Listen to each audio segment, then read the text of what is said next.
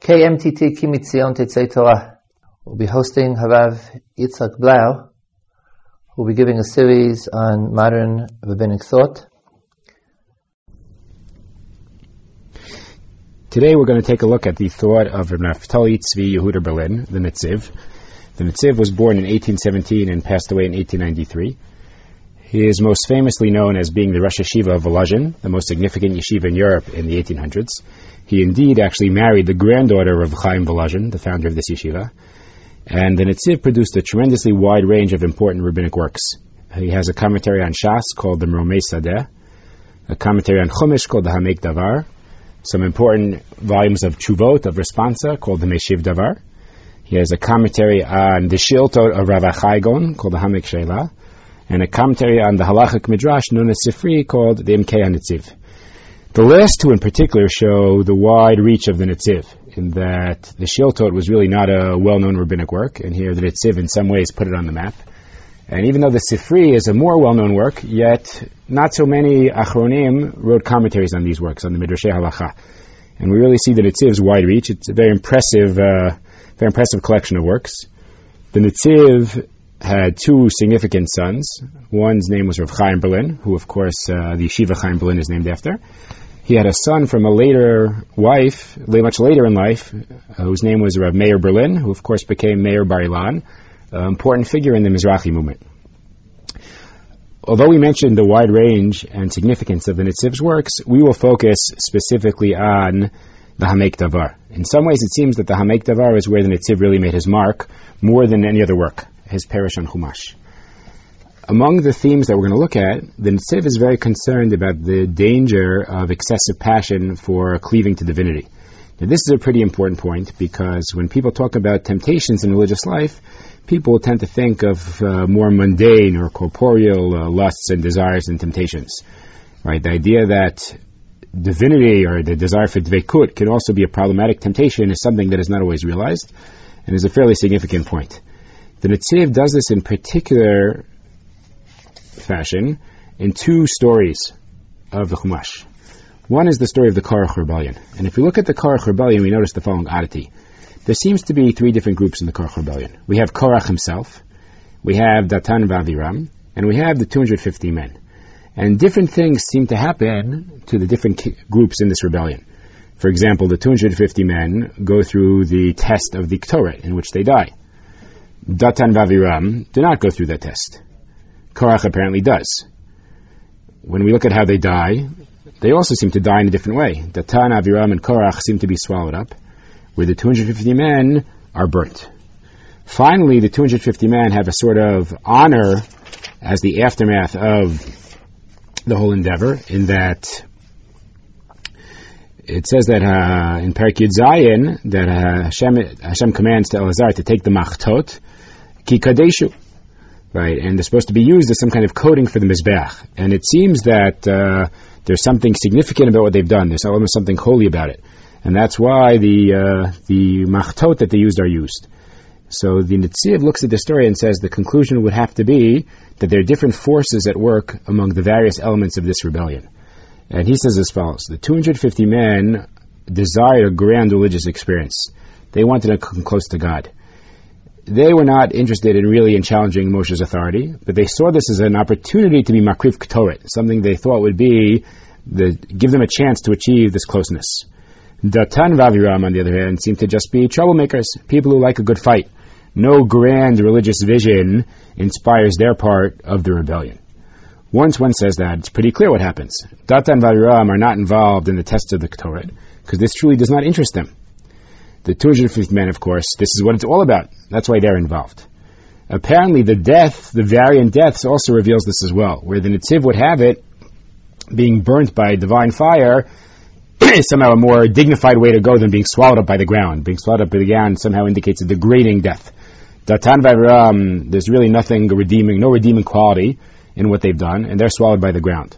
Where the 250 men, consumed by religious passion, they go in this more honorable way. They're consumed by divine fire. And that's indeed why their machtot are then used as a covering for the Mizbeach, because there truly is something admirable about where they ended up going astray. Where does Korach fit into all this? So here, something very fascinating emerges, and the Netziv says a very clever idea. Korach was someone who pretended to be like the 250 men. He was a significant fellow. He did not view it, certainly did not want to present his goal as someone in search of power or honor or the desire to make trouble. Rather, no, he's also searching for some authentic religiosity. However, the reality of Korach was that he was a corrupt personality. He was much closer to Datan v'Aviram in the lack of nobility in motivation. And here we have Korach pretending to be like the 250 men, but in reality being like Datan v'Aviram. And this is reflected, of course, in what happens to Korach. Korach is also involved in the test of the Machtot, because he presents himself as in search of this religious experience. However, he's consumed by the ground, he is swallowed up by the ground, because the reality is that he deserves the same fate as Datan v'Aviram. One other phrase works nicely in the Netziv's Pshat.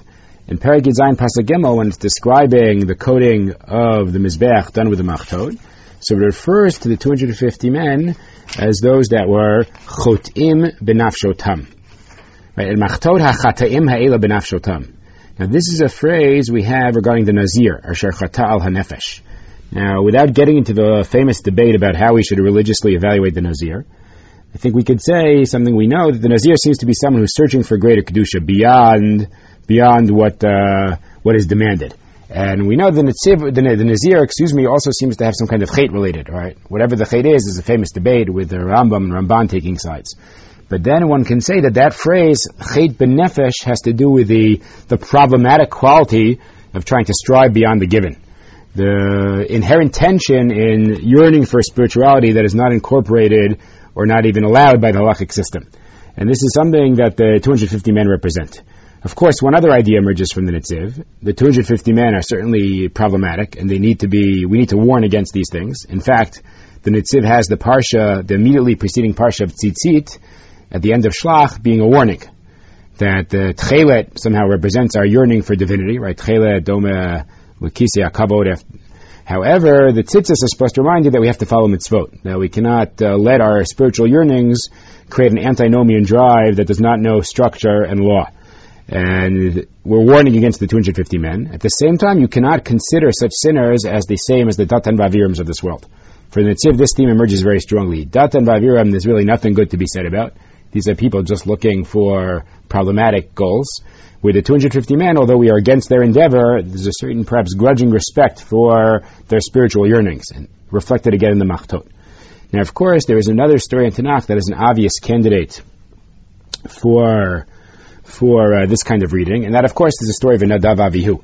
Nadav Avihu also seemed to desire some kind of entry into Kedusha, and as the Netziv would have it, they too are motivated in a similar fashion to 250 men. And of course, the stories are rather parallel if one thinks about it. We also perhaps have Haktaret.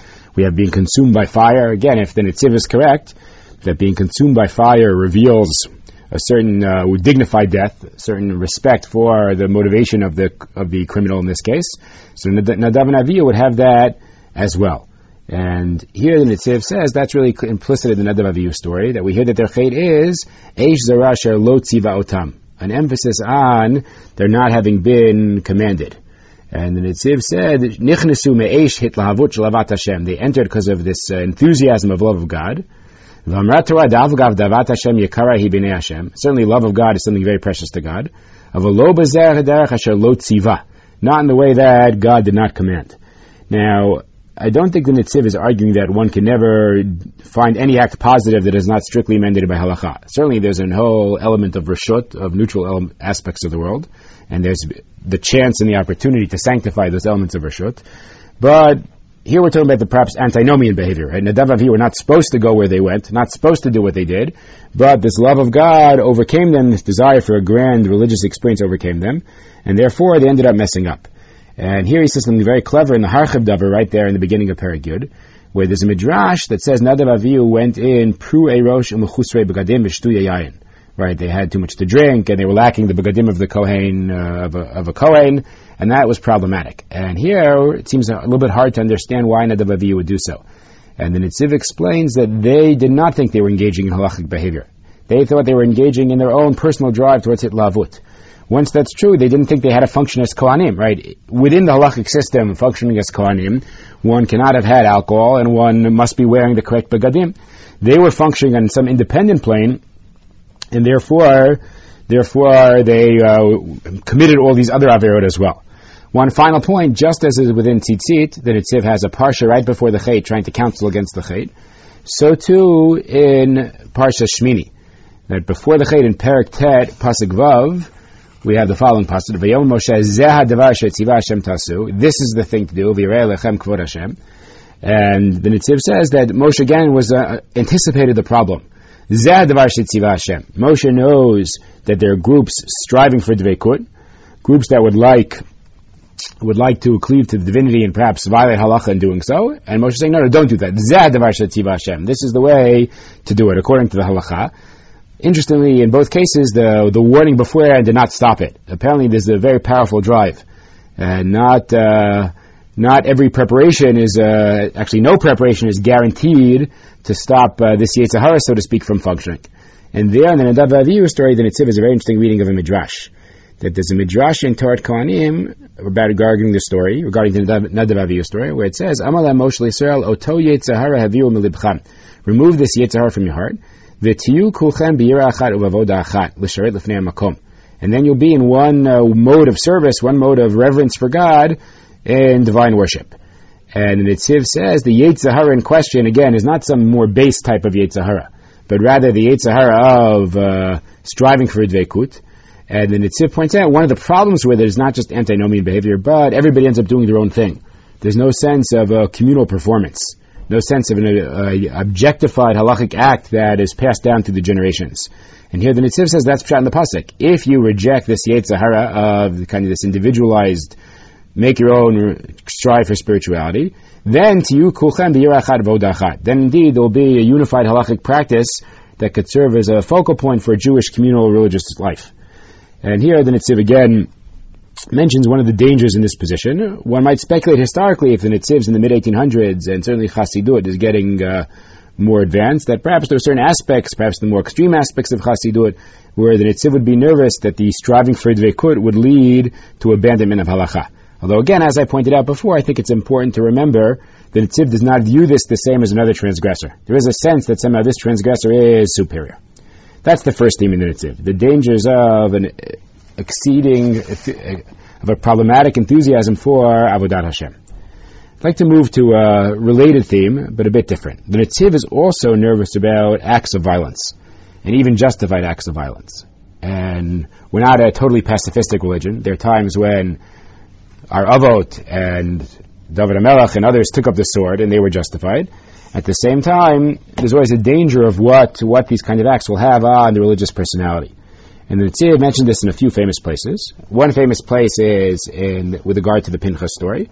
Many Mefarshim have noted kind of an oddity that Pinchas takes a spear and kills Zimri and Cosby, and the reward is of that Hashem gives him in the beginning of Parashat Pinchas is Hinini Notein Lo et Briti Shalom, a covenant of peace. And Briti Shalom seems like a little bit of a funny juxtaposition to an act of killing.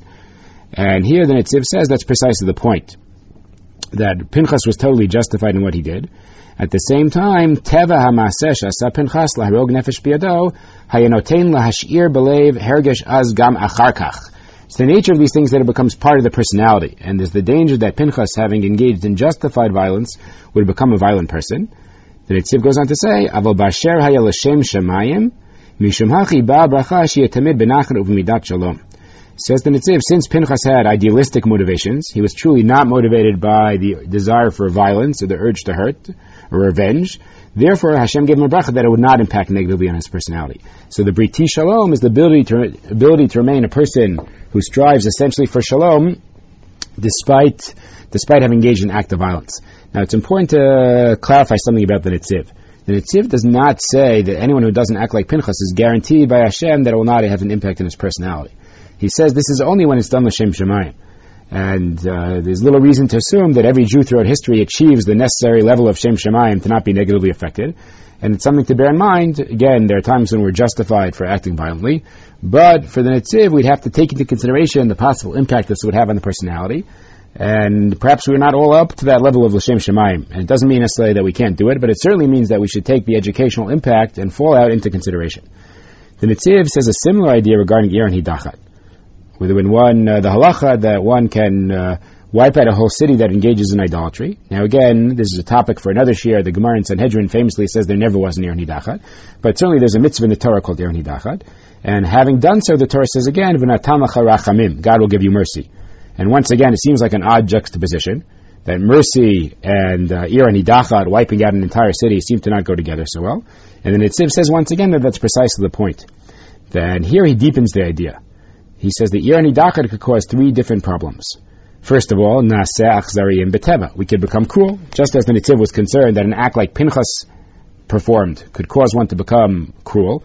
Certainly wiping out a whole city could cause one to become that way. Secondly, the Netziv says, people tend to have friends and relatives in cities, and when a city is wiped out, this is going to cause a lot of enmity in Israel, and people will be angry. People will be angry at the Beit Din, and people angry at the authorities, and there's another strife, quarreling can emerge from this act. Thirdly, Netziv says, the fact that we've lost all these lives, right? The wiping out of a city, the lessening of the Jewish people, is something that we'd be upset about. And the Netziv says, once again, that Hashem is saying that it can be done in a way that these problems will not be a problem. But again, only when one is L'Shem Shemayim. And then it points to three phrases in this pasuk. V'natam lecha rachamim is telling you that you will not become cruel, right? The first danger. V'richamecha is telling you that it will not cause enmity and strife. And v'herbecha is teaching you that despite the fact that you're losing a city, this will not cause a lessening of the numbers of Israel. But once again, the Netziv says this is only when there's no desire for hana'ami habizah. If one is thinking about the Ir and Hidachat and one is carrying this out and thinking, oh, this is great, right? I'll be able to take benefit from the city, right? I'll move in, I'll build a house, I'll take their fancy items. This would indicate that the intention is all wrong, and indeed all those negative effects will occur. It's only the purity of desire, purely for fulfilling the divine will and furthering that cause, that one could be allowed to engage in such things. So once again, we have a similar theme in which purity of motivation is crucial to prevent legitimate acts of violence from becoming corrupting influences. In a similar sense, there are two more comments of the Netziv that I think are relevant. Regarding the act of Shimon and Levi when they wipe out Shechem, so the Netziv points out that the phrase there is Shnei B'nei Yaakov. And it could have just said B'nei Yaakov. And the Netziv says every time it says Shnei, it indicates that there's a duality of motivations. And he claims that one of them was motivated by Kavod Beit Aviv. It was kind of like a family honor, uphold the family honor, like an honor killing, as it were. And the other says was Kinat Hashem. It was kind of this revulsion towards those who could engage in rape and the like. And it wasn't about family honor, but it was about upholding the values of religion. And the Netziv says that certainly the second is preferable to the first, but nevertheless both have a certain amount of danger with them. Both require great care. And the Netziv talks about this both in Perek Golam and Daled, where the story occurs, and in Perek Mem Tet, where Yaakov famously criticizes Shimon for Levi for their endeavor. And the Netziv says there's a difference between them. If you look at what Yaakov says at the end of his life, he says, Al techad kvodi and al tavo nafshi. And Al Tavo Nafshi, says the Netziv, is not as bad as Al Techad Kvodi. Like, Al Techad Kvodi is saying it's not an honor to be among you at all. Al Tavo Nafshi is saying it might be an honor, but it's still too dangerous. And the Netziv claims that Al Techad Kvodi is about those that were interested in fulfilling family honor, an act of vengeance, where the Yaakov wants nothing to do with such a motivation. Whereas Kinat Hashem, Al Tavo Nafshi. Maybe it would be honorable to be counted among those motivated by Kinat Hashem, but yet it's still very dangerous. I don't want to be part of it. And the Netziv also cleverly says, when Yaakov says, Achalkem b'Yaakov afitzem b'Yisrael, I'll split them and divide them among Israel. So one can understand that this is a punishment for Shimon and Levi, right? They've messed up, and this is their onesh. The Netziv uses it more as a tikkun than an onesh. It's more as a constructive solution. And he claims that we need sometimes a certain amount of righteous indignation. There are people who should be upset, should want to do something about true evil that we face in the world. But when you have too many of those people together, things get a little dangerous, right? They're very hot-headed and they're fired up and they might do something dangerous. So Achal Kem B'Yaakov is almost a way of saying we need this trait, but in a spread-out fashion, not concentrated in a powerful force that could do harm, but nevertheless it's a force that's needed on a lower burner, as it were. One last example of this, in Breshit Chavzayin Pasuk Tet, the Netziv makes reference to the idea that Yaakov might have been punished because of the cry of Esav. And the Netziv asks, why is it that the cry of Esav would be a source of being punished? After all, Yaakov seemed to impact on Yitzchak as well. Right? Yitzchak has a charada. Maybe the trembling of Yitzchak should be a source of his being punished as well. And the Netziv says it gets back to the purity of motivation issue. That Yaakov did not have any enjoyment from the fact that he made Yitzchak tremble. Quite the contrary, he would have liked to not hurt his father at all. But given the circumstances, he ended up doing so. However, the Netziv postulates that Yaakov, not having gotten along with Esav, enjoyed the cry of Esav upon finding out that Yaakov had received the Bechorah. And this is something that Netziv says that's problematic and can be punished for. And that is why it's specifically for Esav, and for the cry of Esav. And I think once again, one sees this idea that one's engaging in a problematic act, and one has to be careful about purity of motivation. And when one lacks that purity, one can be punished for it. Just to further one last idea, and we'll move on to the third theme, the Netziv also points out that Yaakov brings Shnei Gediyim, which the Midrash connects to the Shnei Sirim, the Sir Hashem and the Sir Azazel Yom Kippur. And the Netziv says this has to do with doing something that's normally negative for a good cause, right? Normally you would not take a seer and take it to Azazel, leaving aside different understandings of that, but it's certainly not a normal kind of avodah. But in a given circumstance, it's justified. Yaakov here is lying to his father. This is certainly not something we would uphold as normal behavior. Yet given the circumstances, it could be justified. Again, this parallel between the Sir Azazel and the Sheker of Yaakov. At the same time, the Netziv would say when one is engaging and in adopting such negative traits, one has to be extremely careful. And if Yaakov lacks a bit of that care, so this has ramifications. And this is manifest in his enjoying the cry of Esav. At this point, we've seen two themes of the Netziv. The danger of excessive enthusiasm for Tvekut, and the danger of acts of violence. Let us move into a third theme of the Netziv, which is not connected to the first two. The Netziv is a very interesting shita in that he claims that certain mitzvot of the Torah are functioning on two levels. They are functioning on one legal level for the Dor HaMidbar, for the generation being addressed, and they are functioning on a totally other legal level, Lidorot, for all generations.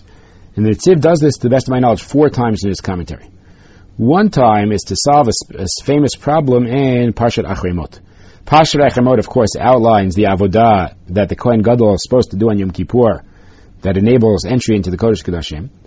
And the Parsha begins with Achrei Mot Shnei Bnei Aaron, and then it says, Bezot Yavo Aaron El HaKodesh, not mentioning the fact that it is Yom Kippur.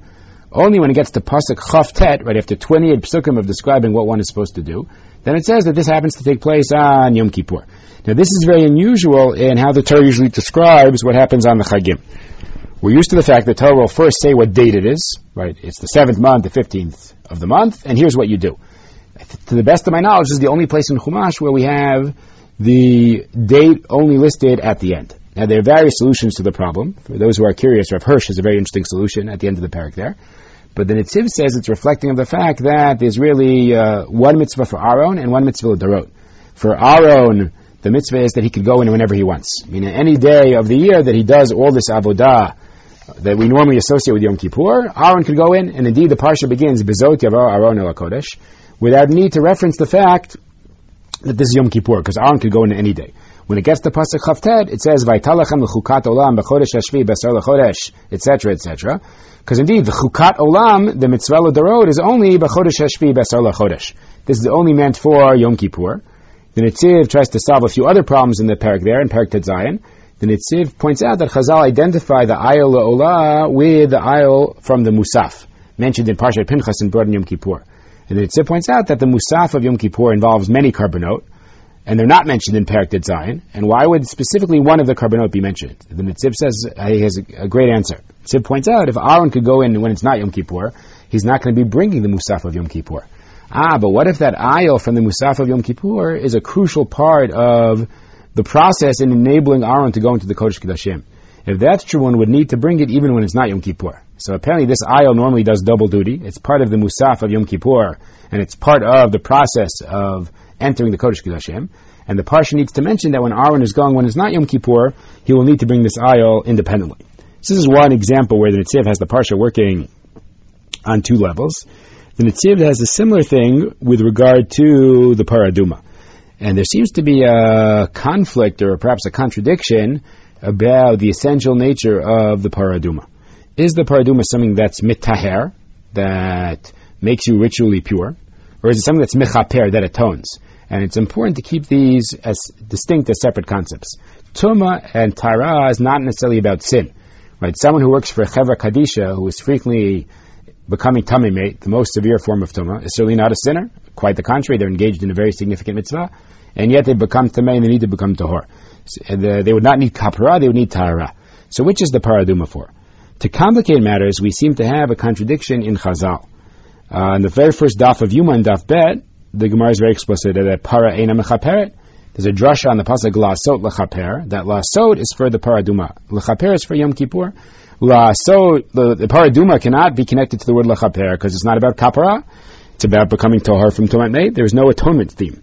Yet there's a Gemara in Moed Katan, on daf Chavchet, where it says, why is the death of Miriam juxtaposed to the Paraduma? The very end of the previous Parsha, right before Chukat, Mitat Miriam the Paraduma, very end of Perek Yutet, right before Perek Chaf. And the Netziv says the idea is that this links Mitat, the death of the righteous, with the Paraduma. Excuse me, this mistake there, I'm sorry. The death of Miriam is right after the Parsha, right? Paraduma is in Perek Yutet, in the beginning of Chukat, and the death of Miriam is in Perek Chaf. But we seem to have a contradiction. We have a contradiction whether the Gemara in Yuma says the Paraduma is mitaher, not mechaper, and the Gemara in Mekatan says it's mechaper. And the Netziv says that that's the difference between the first Paraduma and the Paraduma for all generations. The first Paraduma, of course, is symbolically linked with Chet HaEgel. And throughout Bamidbar, there's a desire to try to achieve kapara, to achieve atonement for Chet HaEgel. And that's what that Paraduma is all about. And the Netziv very cleverly explains the juxtaposition to the death of Miriam. We know that the women of Am Yisrael were not involved in Chet HaEgel. So Miriam represents not falling into the trap of Chet HaEgel. And therefore the first Paraduma, that Parat Moshe, is linked with the death of Miriam. It's involved in achieving atonement for Chet HaEgel. However, L'Dorot, Paraduma loses that element of Kapara, and it's purely an idea of Tahara, of becoming Tahor from Tumat Meit. And it says that's why in Perek Yutet Pasuk Yibet there's kind of like a double beginning. Zod Chukat Torah Shetzivah Hashem Lemor Daber El Bnei Yisrael V'Yikhu Elecha, etc. Says the Netziv, Zod Chukat Torah, that is for all generations, right? That's a phrase for the halacha for eternity. Daber El Bnei Yisrael is addressing the people who are hearing this message right now. That Am Yisrael has to understand that the Paraduma, the first Paraduma, has an element of kapara for Chet HaEgel. Mention one more example. The Netziv has a similar idea in two more places. One I'll discuss, one I will not discuss. Regarding Shiluach Tmeim in HaMachane, in Bamidbar Hay, the Netziv has this idea as well, that the Parsha is working on two levels, one for that generation, one L'Dorot. Similarly in Perek Yud Zayin regarding the prohibition of Shchutei Chutz, shechting outside of the Beit HaMikdash. And there's a famous question about Shchutei Chutz. The Parsha in Vayikra Perek Yud Zayin says there's a problem if one Asher Yishachet Chutz L'Machane. Asher Yishchat Shra O Kesev Oez B'Machane, or Asher Yishchat Michutz L'Machane. Vel Petach O Moed Lo Heviu. Now, what's being addressed here? So one possibility is that we're just talking about the world of Karbanot. And indeed, Rashi says, B'Mukdashin Medaber. Right, we're talking about the world of Karbanot. And only Karbanot are not supposed to be brought anywhere other than in the Mishkan, in the Ol Moed. However, the Ramban points out that there's a position in the Gemara that B'Sar Tava, meat just for your general desire, not a Karban, is also in the Midbar. If that's true, it could be nothing was allowed to be sacrificed out of the Ol Moed. Meaning, according to this Tanidic position, the only meat that was allowed to be eaten was B'Sar Shlamim. And that, if that's true, says the Ramban, one need not say that the pasuk is addressing Mukdashin. The pasuk could be addressing Chulin. Don't shecht any animals without bringing it as a karban in the Mishkan. The Netziv points out that the Rambam seems to hold, like Rabbi Akiva, i.e. that B'Sar Tava was actually mutter in the Midbar, and yet he explains that this parsha is addressing Chulin. And it would obviously become a question, why should this parsha be addressing Chulin if Chulin is mutter in the Midbar? And the Netziv explains that Chulin was mutter, but not through Shechita, but through Nechira. He explains that it was trying to avoid a certain idolatrous practice, and this was avoided if one did Nechira. Apparently these pagans did not do Nechira, they did Shechita, and that was the concern. That's why there's a limitation on what meat, how one could prepare meat in the Midbar. And therefore the parsha could still be about Chulin as well. It's telling you no Shechita happens outside of Ol Moed. Because it's true that you could have Chulin, but only through Nechira. But then it points out, but then the parsha would have to work on two levels. For that generation, it would be even addressing Chulin, because you can't do Shechita outside of the Ol Moed. Of course, L'Dorot, we don't kill animals through Nechira, we kill through Shechita. And Shechita becomes mutter outside of the Mikdash as well. And then the parsha is only for Mukdashin. And here we see an interesting theory of the Netziv that could solve certain pshat problems, that mitzvos could, parshiot of law could work on two levels, one for the Dorot, one for all generations. We've seen three themes of the Netziv. I'd like to just conclude with perhaps tying the first two themes together. We saw the Netziv was nervous about violence. We saw the Netziv is nervous about excessive religious passion.